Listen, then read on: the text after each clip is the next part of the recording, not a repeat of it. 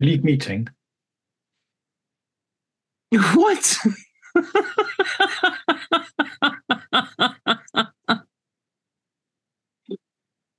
And it's this more cheek I'm going to have to put up with. It is. Anyway, welcome to What Makes a Difference podcast. And we're talking about them and us. We are indeed. Mm-hmm. So, who's them and who's us? Well, that could almost be anybody. So, in this context, what we're talking about is the military, and then thus the us, and the civilians are them. So, does that mean that you are us and I am them? Used to be. Used to be. Well, we all become civilians once we leave, or veterans or ex-forces kind of thing. So, veterans and that, they say there are categories. You've got the military, veterans, and then civilians as well. So, veterans are like a category on their own. Mm-hmm. So they're that kind of don't inhabit both worlds, if that makes sense. Of being part of one, but not part of one which you're no longer part of. They're kind of in the civilian world, but they're not really part of that either. So they inhabit like a twilight zone or a limbo zone. Yeah, I think that's one of the big challenges, isn't it? When you leave the military, is finding that place where you have that sense of fit. And part of that is, I don't know, there is a huge amount of them and us style of stereotypes, beliefs, judgments. And I would go as far as to say that's on both sides. Oh, definitely, yeah. Well, the attitude generally is bloody civvies. What do they know? Absolutely useless. Well, if I look at the stereotype, that would have me believe that civilians in general are incapable of making decisions, are never direct, never to the point, don't follow through in actions. Don't turn up on time. Don't turn up on time. Always. Mm-hmm. Yeah. And then the stereotypes for the military would then be, we're robotic, we're stupid, we can't think for ourselves. You've got to be very, very specific and give you orders and nothing gets done. Mm-hmm. We're very rigid in our thinking. Mm-hmm. Yeah. We're always on time. And highly disciplined. And inflexible. Mm-hmm. Well, also is anger issues, suffering everyone's got post-traumatic stress disorder as well. Everybody's traumatized, everybody's aggressive. Mm-hmm. Yeah. Mm-hmm. Yeah. So it's those cultural shifts that need to kind of rebalance all those attitudes towards each group.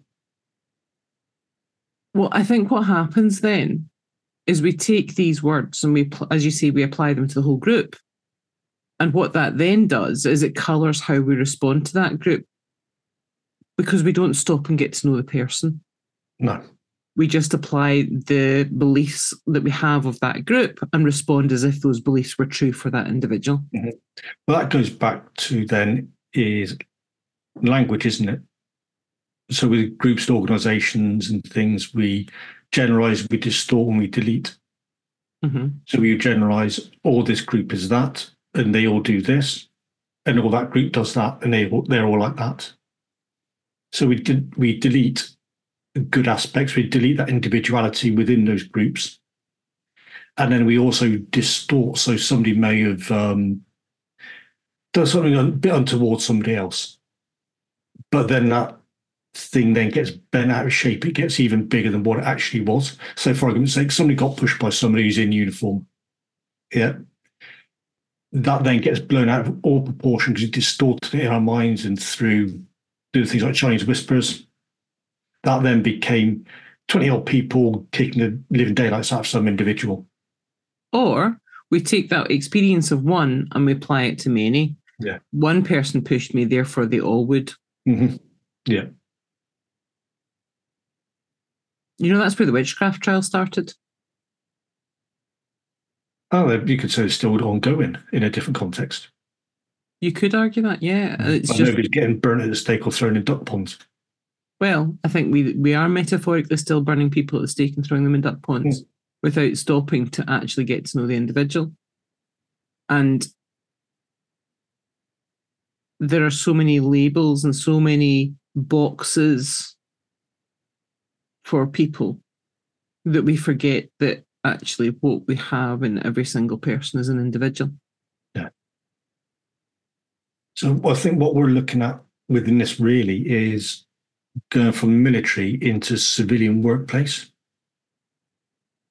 because some people do carry over that, and it is quite hard to break down at times for that them and us. Mm-hmm. And how do we break that down, and how do we then become more civilianized rather than have those softer aspects, as it were, rather than like that military kind of aspect? Well, is that not another set of labels, Rich? It is, yeah. Is it? Yeah. Is it something? Because I'm kind of torn on this one, because I think there is a shift in thinking that's needed. Mm-hmm. There is, yeah. But I think it's on both sides. Mm-hmm. And a huge part of that is about stopping to get to know the person as an individual. Yeah, but if we can't label something, we don't know what it is. No. So labels are useful, but labels aren't the be-all and end-all of something, or a person or a personality. Well, we don't know what it is. Assuming that what we're trying to find out is what label do we apply to you. Mm-hmm. Well, what happens if we don't apply any label? We just get to know what that thing is, what that person is. And that's enough. It doesn't need a label. But as a human being, we have to apply labels to things. Otherwise, we wouldn't know what it is. Do we? Yeah. Do we have to apply labels? Yeah. Certain things, yeah. It eases life. Mm-hmm. You know, I mean, I would hope that people know what a spoon is. Mm-hmm. Yes. You can't go around calling everybody Bob. You got to apply, so names are a label. You can't call everybody Bob, male or female, because you get very confused very quickly. Where I'm coming from is those labels come with a judgment, rightly or wrongly. So people go, oh, what's your background? Or if you go on a date, it's, oh, what's your job? What do you do? So people want to know, so they get an approximation of who you are. So is that the difference between a label and a name for something? Because that sounds to me like they're two different things. I think that's a bit of both. So you could argue that Karen is a name, but Karen has, when you use it in a different context, has become a label. Mm-hmm. You know, and that's because of TikTok, Instagram, memes, comedians, whatever. Yeah. Mm-hmm. You know, you could argue that names can become labels, but they actually operate in a slightly different way. So I can wear my name of Ali or Alison without there necessarily being any personality traits, any behaviours, any elements of those that are attached to that name. But a label has those.